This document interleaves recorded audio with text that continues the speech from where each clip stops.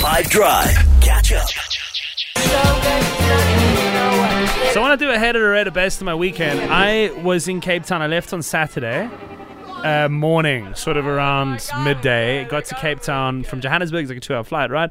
Got there at like 3, did some stuff.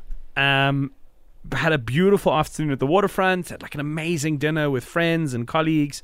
Sunday, woke up, had a super cool breakfast, hung out with my parents and my 2 of my siblings for like an hour and a half, and then I came back to Joburg, less than 24 hours, and I kind of liked it. I don't usually, this is the reason why I want to get your opinion. Like, I would say, as a hated or rated, 24-hour trips, what do we think?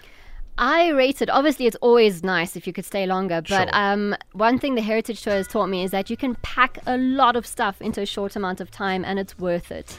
I think, yeah, you take what you can get, right? You seek out adventures as best you can. I'm not a fan. It just feels like I should be staying there for longer. Why am I only there for 24 hours? There's so much to do in different places.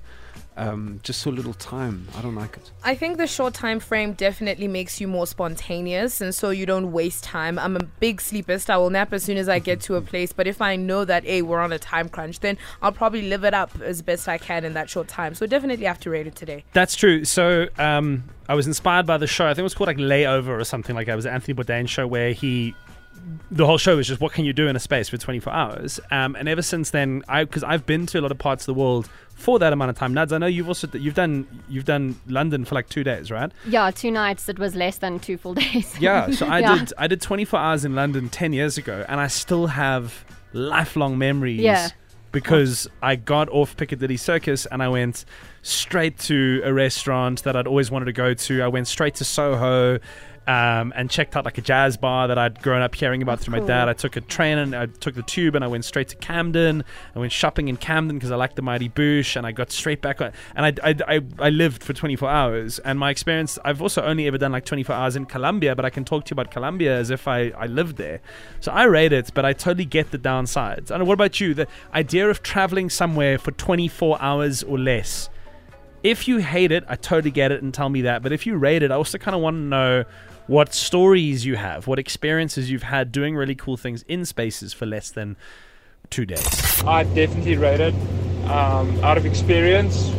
So last year, December, I was working and my girlfriend and her family were in Knysna for the holidays.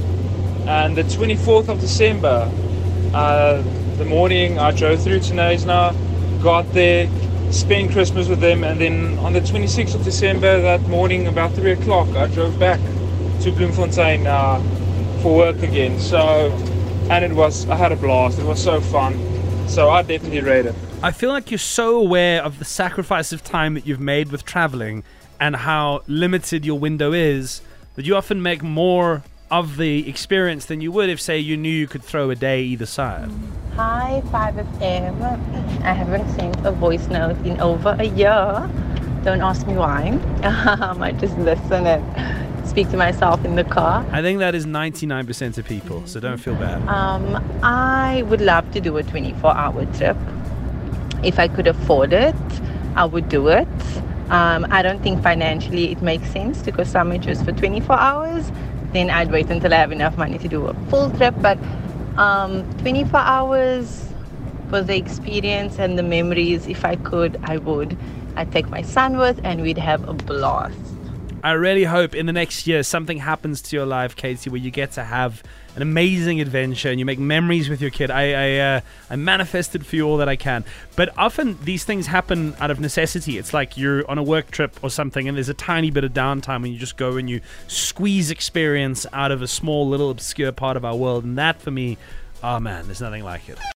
Catch up from some of the best moments from the 5 Drive team by going to 5FM's catch up page on the 5FM app or 5FM.co.za.